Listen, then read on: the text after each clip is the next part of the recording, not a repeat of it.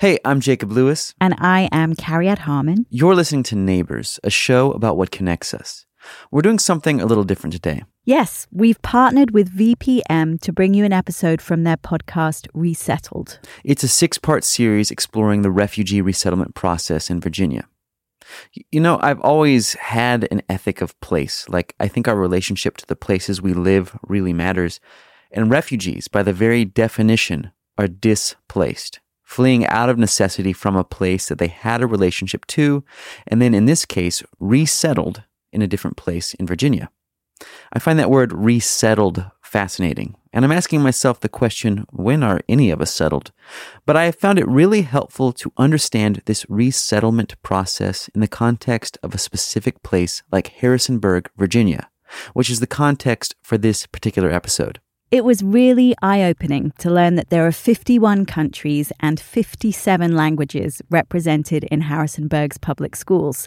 And today we're going to learn a little bit about what education is like in Harrisonburg, specifically through one high schooler named Fatima. Yeah, Fatima honestly gives me a lot of hope for this country and how beneficial it can be to truly be with, not just next to, but with people who are culturally different than you. The show is hosted by Ahmed Berar, who you'll hear a little bit into the episode. But this particular story comes to us from Maria Perazzo Rose. I can't wait for you to hear our neighbors from Virginia. It's early June in 2019, and Harrisonburg High School in Virginia's rural Shenandoah Valley is hosting one of the most pivotal moments of a young adult's life: graduation. A quote by British writer C.S. Lewis says, "Humility is not thinking less of yourself, it's thinking of yourself less." The graduating class of 2019 is a large group of high-achieving and well-deserving individuals that have proven their humility and care for themselves and their community. There are familiar feelings: the pride of walking across the stage to the sound of your name, getting that diploma, the annoying itchiness of a gown that never fits quite right. But there's something different about this high school. You can see it in the crowd of parents packed full in a giant stadium cheering on their children. And you can hear it in the list of names that are called. Margarita Hernandez Perez. Listen to any 3 names in a row, and they all sound culturally different. Ibrahim Beni Hadi. Gabriel Luis Poirot. Roshdi Abdallah. For a rural high school with a graduating class just above 400 students, that may be surprising. But no one in the crowd is surprised here. Mayor Deanna Reed, an HHS alum herself, gives the commencement speech. And one of the lessons she wants kids to remember is what it means to come from this town. Sitting all around you are dozens of people representing different cultures and languages and ways of life than your own. Embrace those differences. Incorporate them into your own culture and how you live your own life. Millions of people grow up and go to school surrounded by people who look just like them. You've got a head start because you've grown up in Harrisonburg. Our diversity is our strength. I'll be your bridge of troubled water when you're down. A quarter of the world's countries and 54 languages are represented in Harrisonburg City Public Schools' entire student body. This diversity is a powerful benefit to the school, but it can get complicated. Laura Feischinger-McGrath, or Miss FM as the kids call her, is one of the visionaries behind Harrisonburg's language programming, which includes migrants, asylees, and refugees. When students who come from a million different backgrounds are asked to conform to one set of classroom expectations, things can get hard, fast. And when you're a 9th grader and you can't read in English and your first language literacy skills are on a 4th grade or 5th grade level because literacy is different in your home country, or because you've had traumatic experiences, or you haven't had school in 5 years because you're from a war-torn country. Like, all those things make it so that all those kids are in 9th grade. Well, what are we going to do with them? These kids' successes are hard-won. As part of Harrisonburg High's graduation, the principal asks kids to stand up and remain standing as she calls out different characteristics of the class. Please stand if you have earned a national award. Those vary back and forth between things that fit this small Virginia town If you own livestock. and things that represent a much more diverse population. Please stand if you speak 5 languages. Please stand if you are the first in your family to graduate from high school. Please stand if you are the first in your family to go to college. The cheers for these last two, being the first in their family to graduate high school or go to college, get the loudest cheers.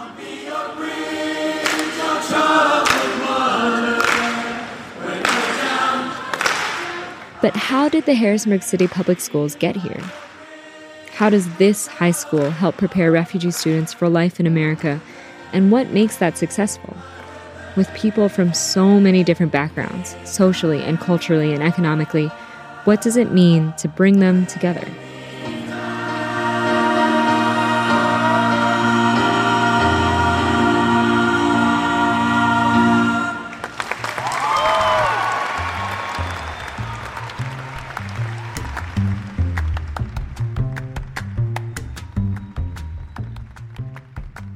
Hi, Maria. Hey, Ahmed. You know, first of all, I love how the announcer said the names at the graduation, like in such a dramatic and exciting way. It was almost like a sports announcer. That was really, really cool. But also, I didn't realize how diverse the school was, especially in such a small town. Yeah, Harrisonburg is quite a rural city. Just above 50,000 people live here, but over 17% of the city's population is foreign-born. Virginia, by comparison, has 8.5 million people and 12% that are foreign-born. So in Harrisonburg, it's a big part of a small population. And so, why? Why are there so many people born in other places coming to Harrisonburg? A few reasons. Many people started coming in the 1970s because of the seasonal work for migrants, first in apple orchards and then in poultry processing plants. There's also a big church community there that sponsors families in other countries who need help to come to the area. But a really big change happened when Church World Services, which is a refugee resettlement agency, started relocating families to the area in 1988. And since then, they've brought people from at least 27 different countries to Harrisonburg. And these are families we're talking about. So they're not just going to impact the job market, but they're also going to impact Harrisonburg's school system. Exactly. It's a huge impact. Right now, about a third of the whole student body across all grades are active English language learners. Many schools think of the number of English language learners as a measure of how diverse a school is, but Harrisonburg uses a different metric for diversity. Basically, they also include students who have already learned English or who have current or former immigration status or who speak a different language at home. And that means that 4,000 kids, or 61% of the student body, are culturally diverse. That measure gives a more accurate picture of diversity, showing all the people with different cultural backgrounds, not just the ones who are learning English as a language. And you live this, right? You're bearing the lead a little bit here, but you actually went to Harrisonburg High School. Yeah, blue streaks for life.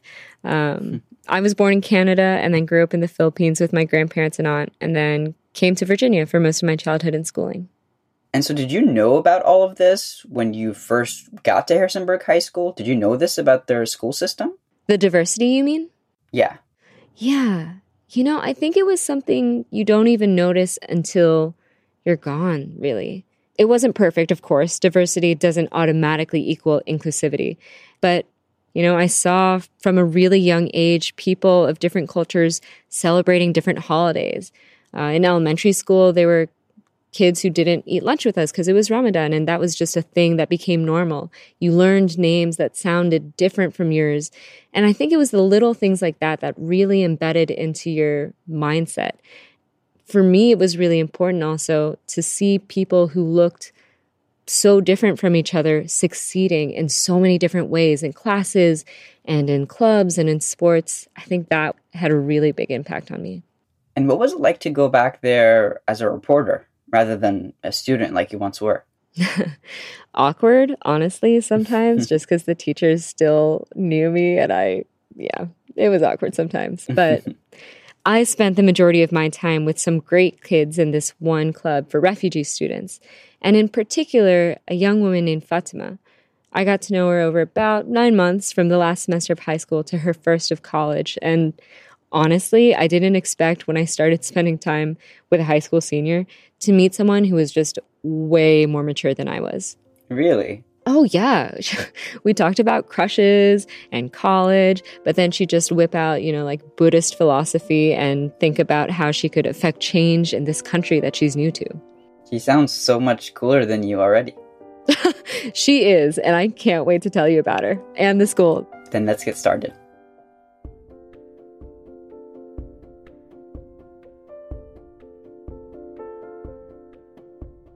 Harrisonburg High is the town's lone high school on the western edge of the city. Set against the Blue Ridge Mountains, it's small and rural. There's farmland just beyond the practice fields and a chicken coop across the street. When you enter through the cafeteria doors, you're greeted by a few dozen flags hanging from the high ceilings, representing the different countries the students are from. And it's likely that you'll walk through the hallways and hear kids laughing in a language you don't know. In late April 2019, I meet up with Fatima in the drama classroom, putting on stage makeup and getting into costume. What do you usually do? Is this your makeup? Yes, it's my mom makeup, basically. Today is dress rehearsal for the play she's in, written by the school's librarian. Big black bugs bleed blue black blood. But baby black bugs bleed blue. What is the name of the spring play? Completely, absolutely normal. Did you forget for a second? I don't remember the normal part. Performing in a play is a way for Fatima to face some of her fears. When she first arrived in Virginia, she was reluctant to meet new people. That's the way I felt in the beginning. I didn't want to meet anyone. I just wanted to stay by myself, even though I needed a lot of help. Part of that was the challenge of learning a new language, and then speaking that new language in public. I always hate to speak English in front of people, and I feel so nervous. Imagine how difficult it is to be a high schooler. Maybe struggling in calculus, or falling out with a friend, or family pressure to be the best. Now, imagine doing that in a completely different culture. And Fatima's family is new to this culture too, so she can't exactly turn to them for advice when things get hard. The subject of this play is especially tricky. Would you have been involved in a play like this back home? No way. Not even, I wouldn't even think for a second about it. No. It's about acceptance when it comes to gender and sexuality, topics that were still pretty taboo to her back in Iraq. Fatima remembers the first time she saw PDA from a same-sex couple at Harrisonburg High. It was sophomore year. She was walking down the hallway and they were kissing. I was like, oh my God. I rejected it. I was like, no, that's not good. This is not the right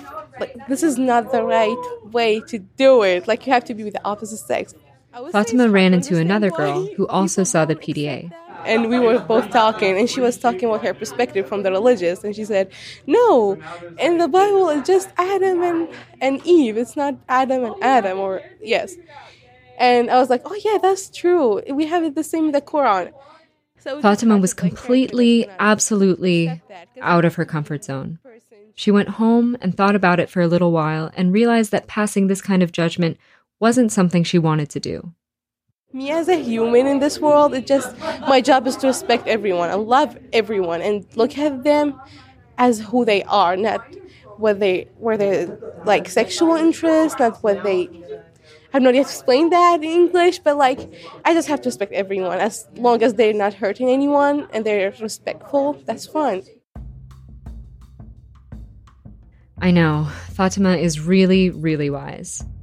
And the whole time we were together, Fatima exhibited this open-mindedness in all the ways she treated people. And Harrisonburg High School plays an important role in getting students to adopt that open kind of mindset.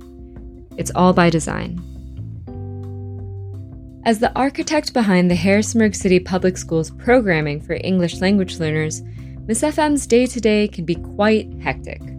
So I feel like 70% of my time during the school day is spent as an EMT firefighter. Those fires Miss FM puts out range from stopping fights in the hallway to helping students pick up their grades.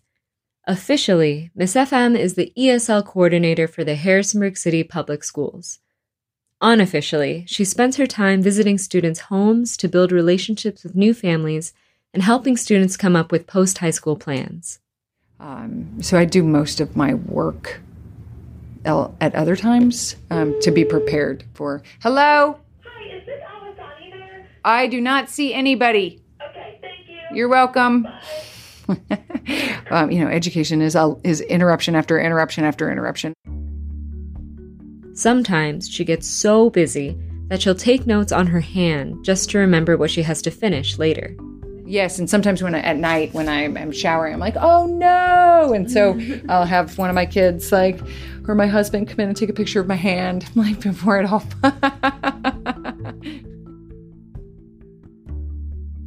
Miss FM's 22 years in the schools have given her a nuanced view on how language programming has changed.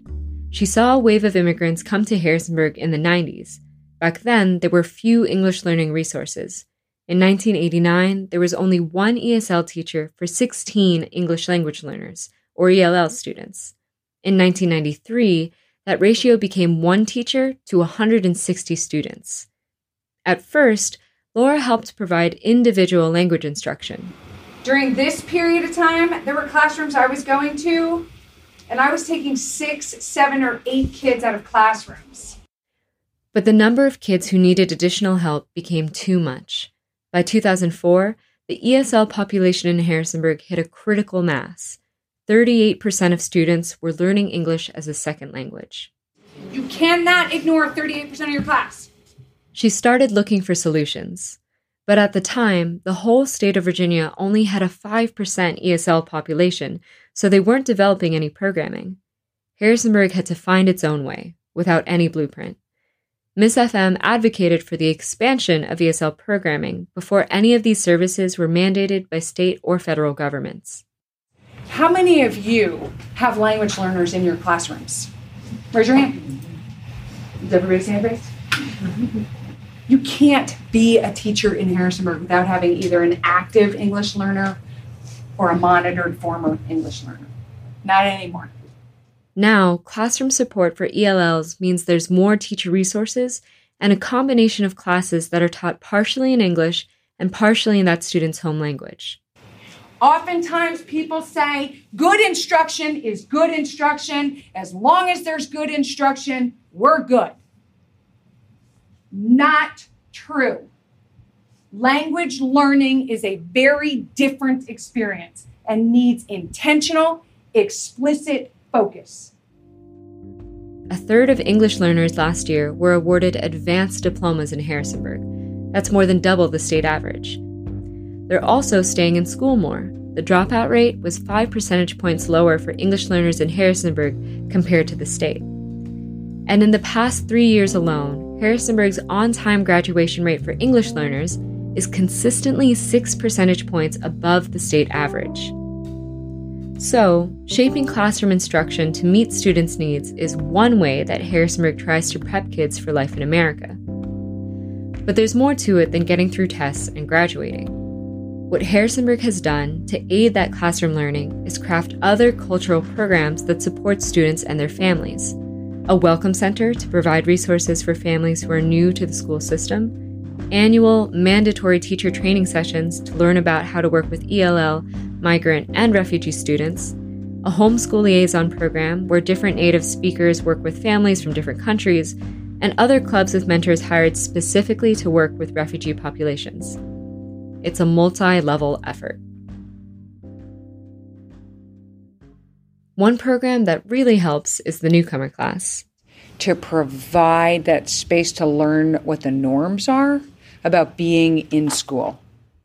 The point is to learn what it means to be a student here in a way that helps children feel comfortable.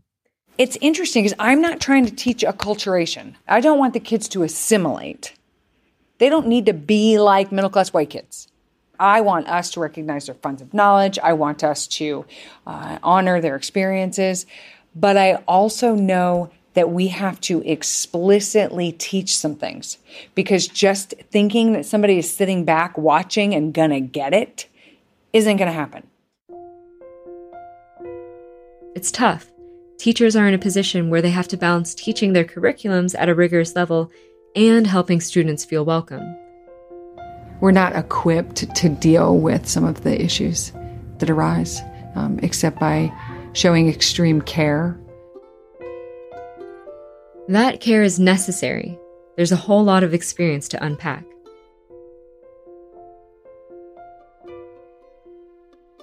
We're so glad you're listening to Neighbors. If you have any feedback for us, you can reach us at neighborspodcast@gmail.com. And if you'd like your voice featured on the show, you can record a voice memo and send it to us there. Also, we'd really appreciate a review on Apple Podcasts. So if you would do us a favor and leave us a glowing 5-star review there, please make sure to subscribe to the show so you can be updated when new episodes come out. All right, we will continue this story right after this short break.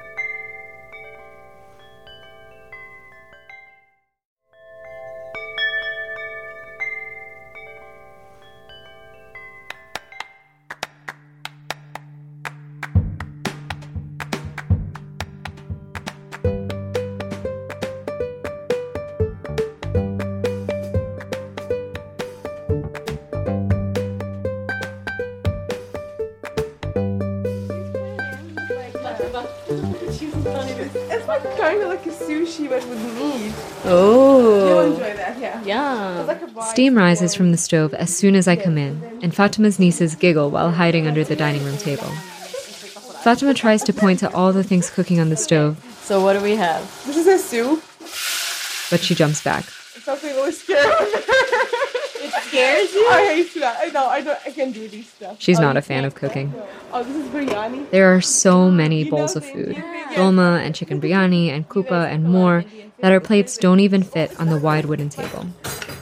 It's a girls' night at home, which means that Fatima's mom and sister-in-law can take off their hijabs. Fatima's brother, Noor, is on the road for his truck driving job, and Fatima jokes that if he were there, everyone would be on their best behavior. But every time, like, my brother comes in, it just, like, everything turned out to chaos. Like, we go in the emergency mode. How? Why? What are the emergencies? He's kind of strict. No. Yes. He's 27, but Noor has had to play the man of the house since their family moved to the United States in late 2015. Their family escaped so much danger from their home city, Diyala, in eastern Iraq, that here he's become quite protective. Fatima's memories of Diyala are mostly painful. The city was known for its orange trees, but Fatima says that during the fighting, they were all burned down. She remembers most of her childhood with a backdrop of war. There was a car. I remember the car. It was really fun. It was really old. In front of my house. I don't know why someone left it there. Probably just got killed or something. Really sad. She says this matter of fact, not because it isn't sad, just that violence was common. We turned this car to a way to play. Like, we make like a slide and just like jump on it and try like acting we're driving. So it was like our small entertainment. But soon they weren't allowed to play there anymore. Their parents were afraid that people would hide bombs underneath the car. Bomb explosions were commonplace. Fatima remembers being afraid to go to school, even though she loves learning. She remembers breaking in all the windows at her school as a preventative measure to avoid being cut by shattered glass if nearby attacks happened. And the rise of ISIS brought more fighting. She remembers one day in particular. We were in the exam. We have like the final exams. Oh gosh, I still remember that day. It was English. And then She laughs, but in the way that she does when she's nervous. I was like, we're done with the exam and we were able to hear them, like the gun machines and everything. We were able to hear all of that and the bombs and just like it. All of this was so clear. Like, it was like a death life thinking that day, because if they came in, they would just kill everyone. It felt like danger was all around her, and it would get worse. When Fatima was 7, armed men attacked her home and took her father, an interpreter for the U.S. military. She watched it happen, hiding in a cabinet. After that, they had to leave. Fatima's mother began an application for refugee status. But while the application was being reviewed, her brother, Omar, disappeared while trying to find out what happened to their father. Fatima and her family found out about Omar's death the same way as they did for her father, on the news. Just imagine, like, just sitting, getting your lunch, and in the news, they just came out. If you're missing one of your family members, there's like 10 people that killed and found in the hospital. You can go and check on them. And that was like a daily news. Yes. And then it's so weird that you are as a person, an existence, and it's just like everything you've done in your life, in 1 second, you turn into a number in the subtitle in the news, and just like, yes, that's everything you are, just a number over there. It's awful. Like, it's like, how with all these people and how they impact this world, and how they have so many ideas and they have so many hopes and all this stuff, they just turn into a number. They don't even know their name. They just number there.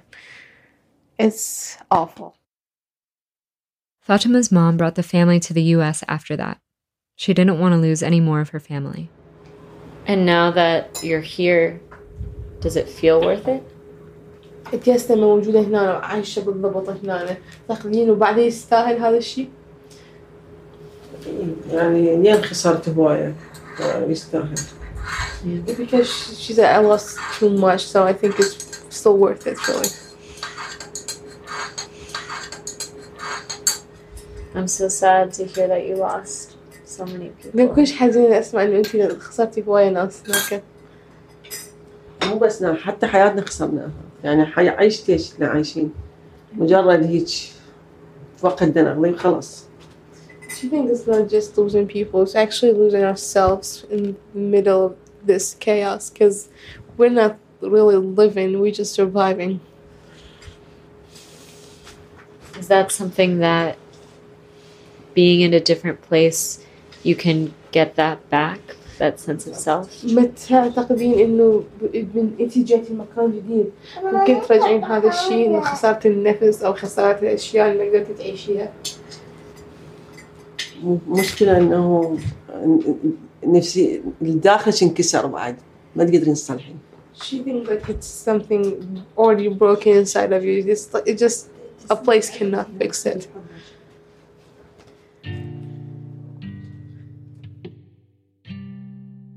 After dinner, Fatima shows me her room. The wall is papered over with handwritten messages, book quotes, advice from teachers, Buddhist prayers. But she reaches into her closet and pulls down a small box full of personal mementos. She holds up photos of her family, explaining who each person is, but she's looking for one thing in particular. And then the card, somewhere, what did I put the card on? Fatima pulls out a birthday card, a little bent at the edges. It's for her cousin and best friend, Maria, but she's had it a while. She writes messages in it every year they're apart. She says she'll send it someday. She reads one of the messages, translating the Arabic as she goes. So it says, the year starts as it ends, and it ends as it begins. This year didn't start with you. Reading this letter to her best friend is the only time Fatima cries all night. And I'm sure as these days separated us, one day we will be together. I know I will never find a friend like you in my whole life. Everything is so incomplete because you're not here. Because you're not with me.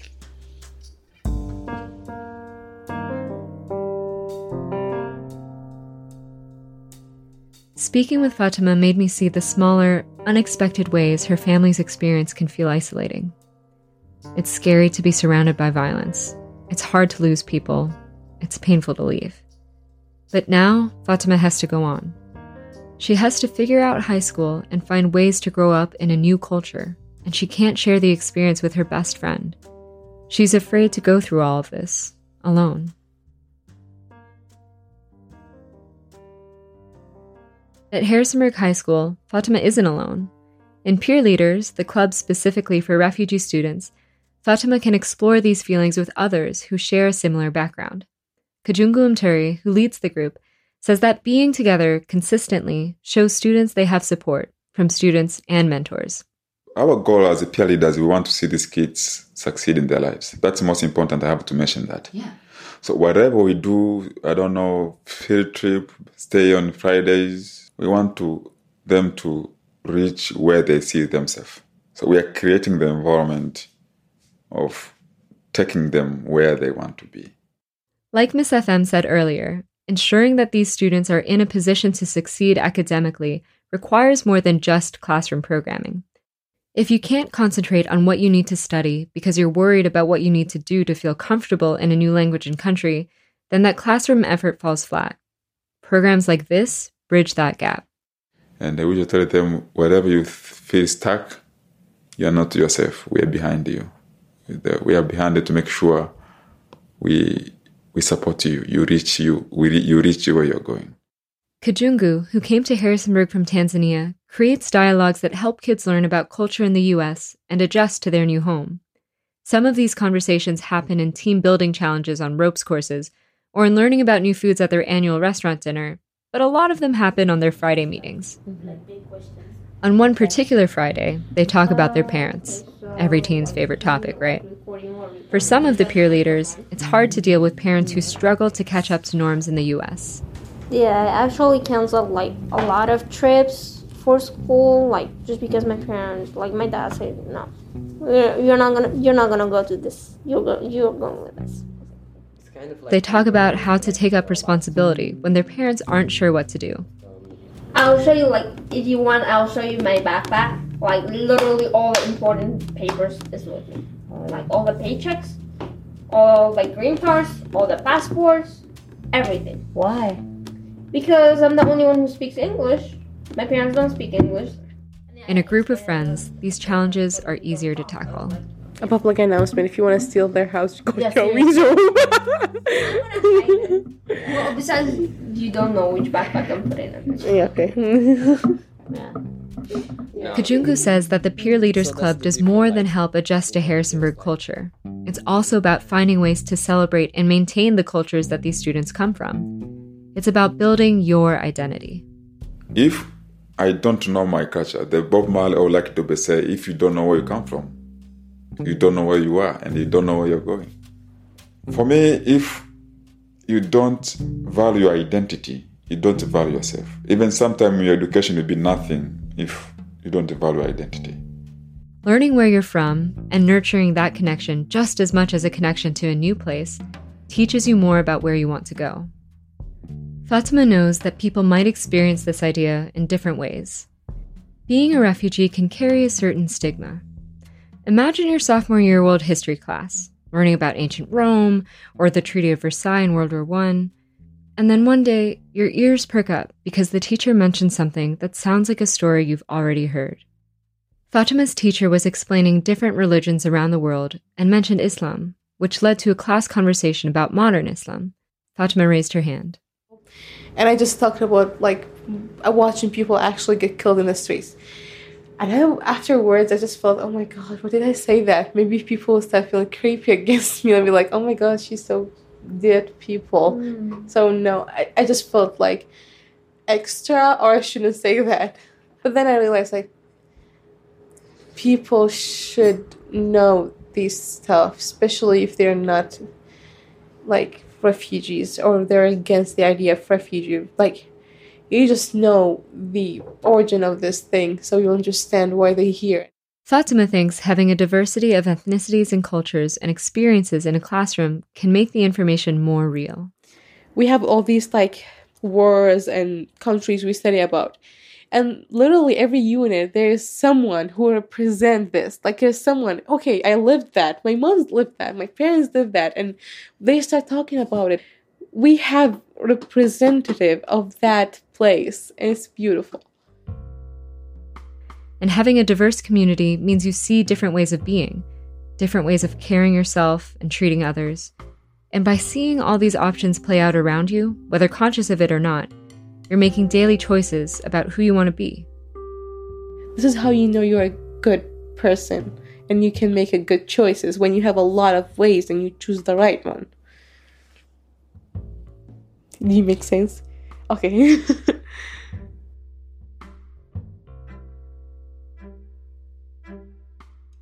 In the final months of senior year, Fatima leaps through milestone moments, things that she's been excitedly and nervously anticipating all year. She faced her fears on stage, performing in the spring play in English on a subject that used to be totally taboo. Fatima plays the mother who's wary of her daughter bringing a girlfriend to a sleepover. But one of you have to sleep on this sofa. You cannot share that. I had sleepovers with friends and I shared beds with them. You are not dating them. I feel like there's a double standard here. You're bisexual, Julie, not asexual. It was a bittersweet moment, this performance. Fatima's mom and family weren't there. They wouldn't have understood the English. But she was proud of herself for stepping on stage at all. Come on, let's dance. Maybe it's just wayside. Maybe I'm barely alive. Fatima also went to prom, themed midnight masquerade. She wore a teal dress that a family friend sewed for her, made special to fit Muslim traditions. She couldn't wait to put it on, but as I drove her to prom, all she talked about was how nervous she felt about looking so different. I love it. But then just the fact that no one probably would be wearing the same thing. Yeah. You know what? I'll just be happy because no one wearing the same thing. Exactly. You will be so different. You'll stand out. And then, graduation. Not the music typically associated with graduation, as we heard in the beginning. This is the Peer Leaders graduation, a party the students throw to celebrate their senior peers. So, on a sunny May day, the peer leaders are scattered around an elementary school pavilion, playing basketball and taking turns DJing from someone's phone, surrounded by friends. Seniors, Kajungu speaks, of course. Your contribution has taken peer leaders far, far, far away, even though we can't see it on our eyes, but you have done a lot. And Miss FM swings by for a few words of encouragement. I would like to say to all of you, though, being part of a community is really, really important, and everybody's presence in this group is super important to all of us. We lift each other by lifting, right? Let's keep each other focused on getting through the end of this year, because we need each other's support, all of us. She also makes reminders to do homework. Official graduation is still a couple weeks away. So when you see each other, make sure you smile and high five and encourage each of you to work hard the next couple of weeks, okay? Proud of all of you, though. Yeah. We're glad to have you. I'm glad to have you all. Before getting to food, one of the most important parts of the celebration, the seniors stand in a circle and take turns speaking about what they've learned in their time at Harrisonburg High. There's a lot of bashful giggling and shrugs. It's always intimidating to explain why you love something. But everyone stands up and speaks earnestly. They smile at their friends around them. And, mostly, their friends tease them back. Thank you. Next. I don't have to say your name. Thank you. Okay, so, in the beginning when I was in the... Oh, never mind. Sorry. So in the beginning when I was in the peer leaders in the first year, like freshman and my sophomore year, I just thought like I'm doing something that's not helpful for anyone, even for me, like in school. And then overall, I realized that actually this is really helpful for me as a human to meet people and just learn about people, because everyone we meet have something we don't know. That's it.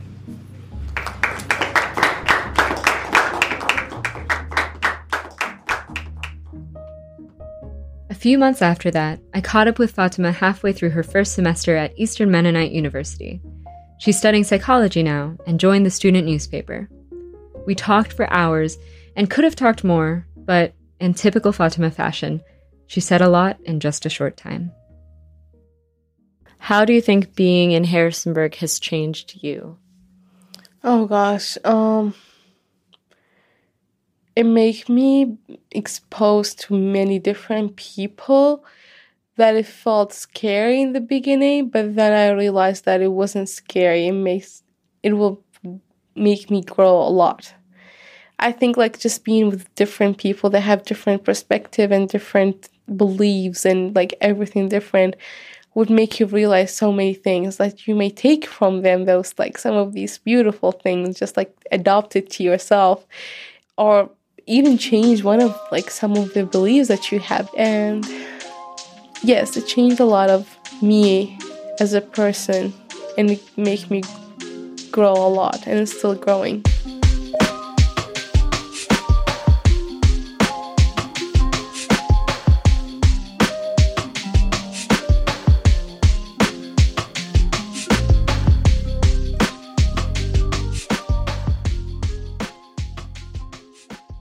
Kyria, do you have any thoughts on that story? I do, namely that Fatima's story and her courage and her openness really moved me. Yeah, I feel me very too. grateful that the teachers in her high school are trying so hard to make what must be an incredibly difficult transition a little bit easier. I went to a very culturally diverse primary and high school in London, and I can say without a doubt that I benefited so much from that same thing that Fatima is talking about, just being surrounded by so many different kinds of people and cultures. But it was very far from perfect. I don't think that the school I went to back in the 90s was being so purposeful about creating an atmosphere where that kind of diversity is really supported. I was so happy to hear how positive her experience has been, and I wish that for every kid in every school. Yeah. No, I think that's really well said. And I think that, I certainly did not go to a diverse high school in middle of Missouri. And the older I get and the more experiences I have, it's like very crystal clear to me that we just need each other. Like we need different perspectives. I need different perspectives because I only have my own. But when I hear your story, when I hear Fatima's story, it's just very enriching. So thanks for producing that story and letting us air it. So Kyriat, I hear you have a surprise for us. Guess what? We have a new patron on Patreon. I saw this. My old colleague, that old snake in the grass, Tony Gonzalez, became a member of the neighborhood.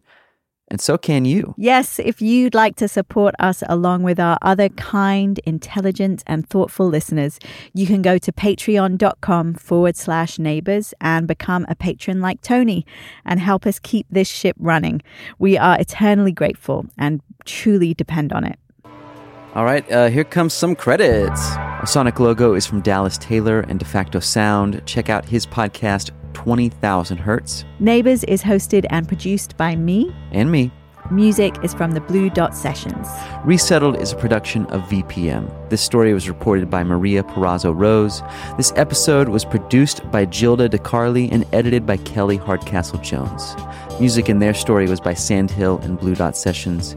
Learn more at vpm.org/resettled. Check out that podcast and listen to it wherever you get your shows.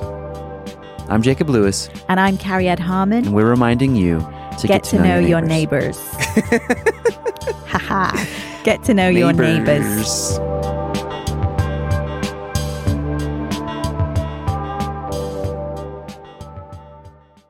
Neighbors is a production of Great Feeling Studios.